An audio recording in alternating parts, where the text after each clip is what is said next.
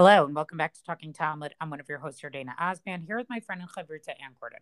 Our daf today, Masachet Chagiga, daf Yotet, page 19. Well, I'm going to start on the bottom of the previous daf, but before we get to that, I just want to announce again that we released our registration information for upcoming Siyum on Seder Moed, which is really exciting. It means we've all been at it for about a little over 2 years. We'd love to hear from some of our learners about what learning has meant to you over these past few years. So please look out for the links on our Facebook page. We've also emailed them to people who have previously attended and also on our WhatsApp group. And if you're not sure how to contact us, you can find us on Facebook. Or you can email. You can actually Even email. on Anchor. Yeah, Even on even on Anchor. Anchor, you can send us a message. That's true. So we're looking I just forward want to to. add, and then I just want to add that, some people have spoken before and maybe they feel that they shouldn't speak yet. They shouldn't speak again. And people haven't spoken and they feel that they aren't ready to. We want to hear from all of you. Whether you've spoken already or you haven't, now is a good time for any and all of you who would like to speak. We're coming to the end of Seder Moed. We think it's a big deal. Yes, we do. It is. It's exciting. And then wait till we get to Yavamas, which will another time soon. Okay, so anyhow, so I'm going to start actually on the bottom of Yud Chet, and with an interesting brisa. And there's two issues that I want to talk about here: the concept of needing kavana for or intention when somebody goes to the mikvah when they immerse. And Anne, I know you talked about this a little bit, and there's really a great boundary testing case here. We haven't had one of those in a while. A case that just seems so there that I don't think it's really real, but it's more how could they concoct, the most outer limit of a possible halachic scenario. So Tana Ramanan, Hanotel Yadav Nitzkaven Yadav Tarot. So the sages taught one who washes his hands, if he did it with the intent to basically make his hands tahor, his hands are tahor. Lo Nitzkaven Yadav Tameot. But if he did not intend to, his hands are considered impure. Yadav Tameot. V'chein hamatbil Yadav Nitzkaven Yadav Taharot. Also in a case for somebody who immerses his in 40 seahs of water, like into a mikvah, if he intended to purify his hands, they're pure. Lo nitzkaven yadav tameot. And if he did not, his hands are impure. Vahatanya. And so now the Gemara is basically going to sort of raise a difficulty with this. And they bring another brisa, right, which teaches, bein nitzkaven, bein lo nitzkaven yadav tarot, right? Whether somebody had intention or didn't have intention, his hands are going to be, his hands are considered to be tahor. Amar Rav Nachman lo kasha. Kan l'chulin, kan l'maser. So Rav Nachman says, wait, we don't have a kasha here. Yes, we have these two brisas. The first brisa, which I just read, which seems to say you have to have kavana when you either wash your hands or immerse your hands in a mikvah. That you have to have kavana that you wanted the hands to be tahor if you want them to be tahor. And the second brisa says you don't need to have any special kavana. And so Rav Nachman says, second brisa is talking about chulin, right, where you wouldn't need to have kavana. Kan lamaser, but the first brisa we read that said you do have to have kavana is talking about maser, and there you do have to have kavana. Uman tmeira de chulin lo ba'u kavana. Okay, and so then the Gemara asks, how do we know, or how do we say that non-sacred food, that chulin doesn't require kavana? And now they're going to quote a Mishnah from Mikvaos, okay, which is a Seder and Taros, from chapter 5, verse 6. It's not. Gal shanita lash ubo arba'im seah. And so this is the totally whimsical case. If a wave has 40 seah of water, the nafal al adam ba'al hakelim tehorin, and it falls on a person and all the kalim that are with it. So in other words, you're standing at the beach, you're at the shore, and basically a huge wave comes that had 40 seahs, and it falls on you and all your kalim, you're automatically tahor. Katani adam dumia de kalim, ma kalim delo mikavane adam delo mikavane. So this Mishnah basically teaches us that a person is like kalim. Just as vessels can't have kavana to, right? Because they obviously, they're vessels, they're kalim, they don't have any intention. So too, a person, right, also doesn't have to have any type of intention. There doesn't need to be any kavana. Okay? So very interesting discussion about the concept of kavana when it comes to dunking, right? Because I think what's different about here is when we talk about becoming tahor, right? We talk about like having kavana when you read Shema or having kavana when you eat matzah. But here, like, do you have to have kavana? Is it just the act of the water touching you in the way that's correct? Or do we say like you have to have kavana that water, that process is actually doing something? And that's really what the discussion is. And I think that's why the discussion about kavana comes up in all different cases, because what the Gemara and the Mishnahs want to entertain is that maybe it's not true for every scenario, that we have scenarios, halachic obligations that really require intention and other ones that don't. And then I think obviously also this whole case of this idea that you sort of would just randomly be standing somewhere and this 40 seah wave would come on you, right? It, seems really, sort of almost like a close to impossible. So the Gemara goes on, it says, so if you would say that the Mishnah is referring to somebody who was sitting and waiting, what's the purpose of stating this? In other words, this halacha, why do you have to say this? That this person was sort of like sitting around and waiting. So it says it's giving us, it's teaching us an insight here. Because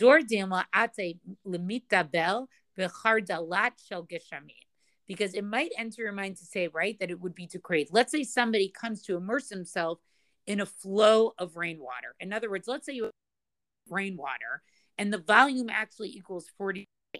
So you might think that if you immerse in that flood of rainwater, right, it would affect, it would allow you to be tahor. But the halacha is that rainwater only purifies if it's actually in one location. Inami nigzar rishon atu kifin, right? Kamash malan lo gazrina. Or you might think that it should be decreed that the being tahor occurs by the edges, right, that come in contact with the ground, right? And it should be, and it's ineffective because of that sort of like upper arch of the wave. So the Midrash teaches us that we don't make such a decree, that actually the wave could make you actually tahor. And then from where do you say that you can't actually immerse in the ark itself? Where do we learn that? So what we're talking about here is that if the wave were to come, it would have to fall on you. It's the flow. But if you were somehow suspended midair and like that arc of the wave, or you were like a very tall person, I guess, and you somehow hit the arc of the wave, that actually would not allow you to be tahor. Did Tanya? And so we have another brisa. Matfilin barishon ve'em matfilin bekifin. Right? You can immerse in the edges of the wave, but you can't immerse in the arc. Right? Ve'em matfilin lefi she'em matfilin ba'avir. And why can't you immerse in the arcs? Because you can't immerse in the air, right? That area under the wave considered to be mid-air, just not how a person is allowed to immerse. Okay, so the Gemara then is going to go on from here to give a different proof from a different Mishnah to try to show that when we talk about tahara, when it comes to purifying oneself, that even chulin doesn't require intention. But I just found this whole argument, first of all, the discussion about immersion or trying to become tahor requiring intention is very interesting, because it does feel different to me than, saying you're saying Shema or eating matzah, right? Like it's just like, why, what does your kavanah have to be? And the Gemara is going to go into that later, right? It's going to talk about later on that let's say you went into a mikvah and you wanted to change your kavanah, right? Like you had kavanah just for chulin, but then you decided, I really want to count maser. How could you actually change it? Okay. But it's interesting to see sort of that the case they use for this is this one of the wave, which clearly would just never happen. But, this is one of the great examples that we've been talking all throughout our learning of Daf Yomi, where we sort of see they want to push the boundary of halacha and just see like what's the most fantastical case they could come up with, which teaches us something about the halacha, but we know would never actually happen. I see your wave and I raise you one.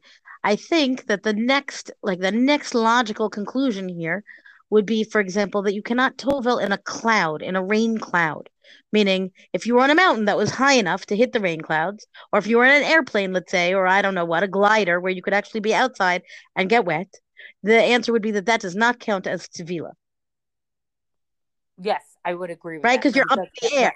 Right? So meaning, obviously, I understand why the Gemara does not go that far, right? Because besides being even more far-flung than a wave, also, I don't think that there was, the heights were not really part of their reality in that way to go that high up into the sky.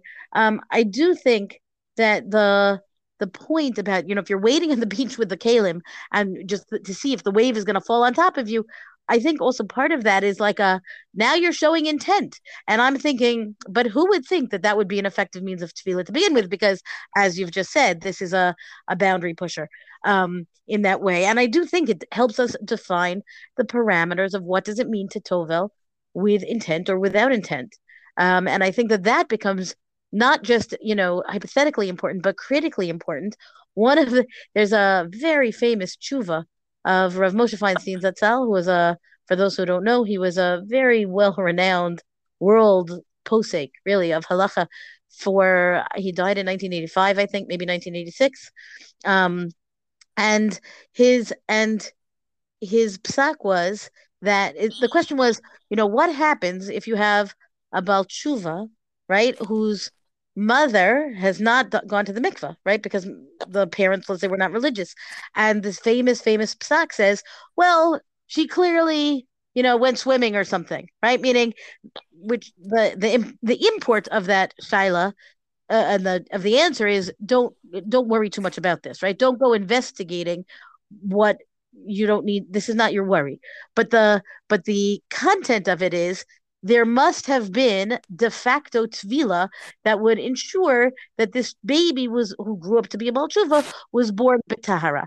And the point then being, right, that you don't need intent, that the mother didn't need intent if she went swimming in a rain pool, a pond that's filled with rainwater, something like that. Or 40 exactly, right? Meaning it's a much bigger discussion for another time, or even not, right? Like, but the idea that tefillah doesn't need intent has real implications for even nowadays when we're not talking about eating issues, right? As far as that goes. Okay, I want to go on, and which is actually going to take us back to some of the discussion from the Mishnah. Hatovel lechulin v'uchzak lechulin, meaning if you indeed dunk for the purpose of eating chulin, regular food that has no level of kedusha, right, and then you are in fact, considered to be tahor, whatever, for the ritual purity, for the level of the non-sacred food. Now, one important distinction here is just to note, because I don't know if we really talked about it enough. Um, the fact that Truma and Maasrot, right, they're not considered Kodesh in the way that Karbanot are, but they're also not considered nothing the way Chulin is, right? In the same way as just being regular food that you don't really need to be pure to eat, right? So then the point here is that, and we're gonna see this it's on the daf here. It's a little bit further up, and it comes in relevant to the bit I'm about to talk about. Is this idea that the rabbis, the sages, decided that there should be like at this intermediate level of tahara, right, which is not the same thing as kodesh, as korban, right, for those who are eating truma maasrot, so that they, the question of do you need to wash your hands to touch the tithes? The answer is, well, that seems not to be the case. But to partake of the tithes, I mean, if you're going to eat, then perhaps you really do. And again, this seems to be like a rabbinic level of Tara that is, we encounter it really first here. Okay, so the Gemara then wants to know, Mani Manin, whose psak is being represented in the Mishnah that is talking about one who is dunking for the purpose of chulin is then considered pure for that, and the whole hierarchy that we discussed the other day. And the answer is Rabbanan he, according to the Gemara. Rabbanan is the rabbis, meaning the group rabbis, Dishari lahu ben chulin lemaser, because they, meaning again, they made this decree or policy of differentiating between chulin and truma and maser rather, right? Meaning the idea is again that if you are required to dunk for the sake of touching the food, right? Meaning touching the food is, if you are impure, if you have dunked and you touch the food, you're not going to make anything impure, right? But if you come in contact with truma and maasrot, then they would be considered impure if you were impure. Meaning, let's take another step back. There's a whole level of you carry about your daily business even if you're impure, right? If you're living in a time of tumantara, you didn't have to like sit in jail while you were tame, right? You just couldn't. You had to be careful what you came in contact with. So to come in contact with chulin doesn't make it impure, right? It makes it impure. It doesn't matter, right? It's irrelevant. But the problem of making truma and maser impure means that then they cannot be eaten. And that becomes the complicated thing. Okay. And then the Ema Seifa. But what about the end of the Mishnah, right? The end of the Mishnah is talking about the beged, right? The clothing. Bigdei am haaretz midras lafrushin, right? That we're talking about somebody who's where the walking is like that of a zav, right? Somebody who's considered a rishon tuma, meaning it's a primary source of tuma. Um, and then, so what can you do, right? Meaning, what are you supposed to do if you've come in contact with the beged? So the Gemara here says, "Bigdei prushin midras laochle truma." So the garments of prushin, right? They are the people who themselves are very careful to remain ritually pure. Those clothes of that these prushin are wearing are still considered impure for the sake of truma. Meaning you got to be a little more careful when it comes to truma, and you can't treat just because the person is careful, you can't assume that their garments are as well. And therefore, that would be a difference from the point of about the beginning of the Mishnah that we've just said that it's the rabbis, right? Because the rabbis would say that it doesn't. When you're talking about chulin, you're fine. You're talking about truma and maasro, the touch you have to be toher, but somebody who is careful about not coming in contact with something that is tame should be considered toher. But the beged like adds this wrinkle that takes it away from the rabbi's psak. So the Gemara concludes, Ata'ad Rabbi Meir. We have come to the position of Rabbi Meir. The Amar, what was Rabbi Meir's position? Chulin v'maaser kehadade nidhu. When we're talking about chulin, right, meaning the things that are not holy, and also truma. I'm sorry, I keep saying truma. I mean maaser, right? It's truma to maestro, but the Gemara specifically is talking about maaser, right? So according to Rabbi Meir, those two things, they are similar, meaning the Mishnah didn't really separate between them in terms of the policy of what you need to do. Reisha Rabbanan v'Sefer Rabbi Meir. So are we saying then that the beginning was Rabbanan and the end is Rabbi Meir? The Gemara says yes. Reisha Rabbanan v'Sefer Rabbi Meir. So the reason that we care about this is because throughout Shas, and we've seen this, the Dapim have talked about this much more than Yordana, than you and I have talked about it, is, the discussion of whose opinion is represented in the Mishnah becomes very important when you're talking about rabbinic authority overall, right? Many, many Mishnayot are anonymous, and the general assumption is that that's following the position of Rabbi Meir, who is following the teachings of Rabbi Akiva, and that's like a good policy. But at some level, when you track things back in this way to say, well, who said what? Because especially if something seems to be contradictory, then the authority, you need to pay attention to whose authority is for it to be able to kick in and say, aha, that's who we're relying upon, for our given psa. Okay, and then just finally here, Rav Ach bar Ada matnila b'seifa chamesh ma'alot umokila kule b'karabanan. But Rav Ach bar Ada does not think it's Rabbi Meir. What does he say? There are the 5 levels of the Tumat Hara that are listed in the end of the Mishnah, right? About the different levels of the clothing and who can eat what, depending on what their clothing is. He says, well, this whole thing can then be understood to be in alignment with the opinions of the rabbis. Because if we say that the clothes of those who can eat chulin, right, even if they themselves, if the clothing, let me say this carefully, the clothes of those who eat chulin, who themselves are in a state of tahara, the clothes are impure for the sake of meiser, right? Then we come back to the opinion of Rabbanan, meaning Rabbanan said that we depend on the person, so that the person's clothing might be not okay for Truma and Maestro, but the person himself is that aligns with Rabbanan's position that you would still have to be more careful when it comes to Maaser than you would even if you yourself are in general careful. You have to be more careful when it comes for Maaser. I do again find this to be a little bit of a jumble because of the fact of we can set up the hierarchy. I can make you a chart with colors and everything like that, and you would see how one level is, more stringent than the next. But the question of where the stringency kicks in and where it doesn't, and again, the differences between the garments and the person wearing the garments, I think is still foreign to us as much as we keep encountering it in these pages. Yeah, look, this whole daf has really taken us in a different direction. I think we've all been enjoying sort of the end of Moed Katan and Chagiga. And, now we're really getting back into like the deep of Tuma and Tara again. Well, that's our daf discussion for the day. Rank us, review us on all major podcasts. Thank you to Rabbanit Michelle Farber for hosting us on the Hadran website. Let us know what you thought about this daf in our Talking Talmud Facebook page. And until tomorrow, go and learn.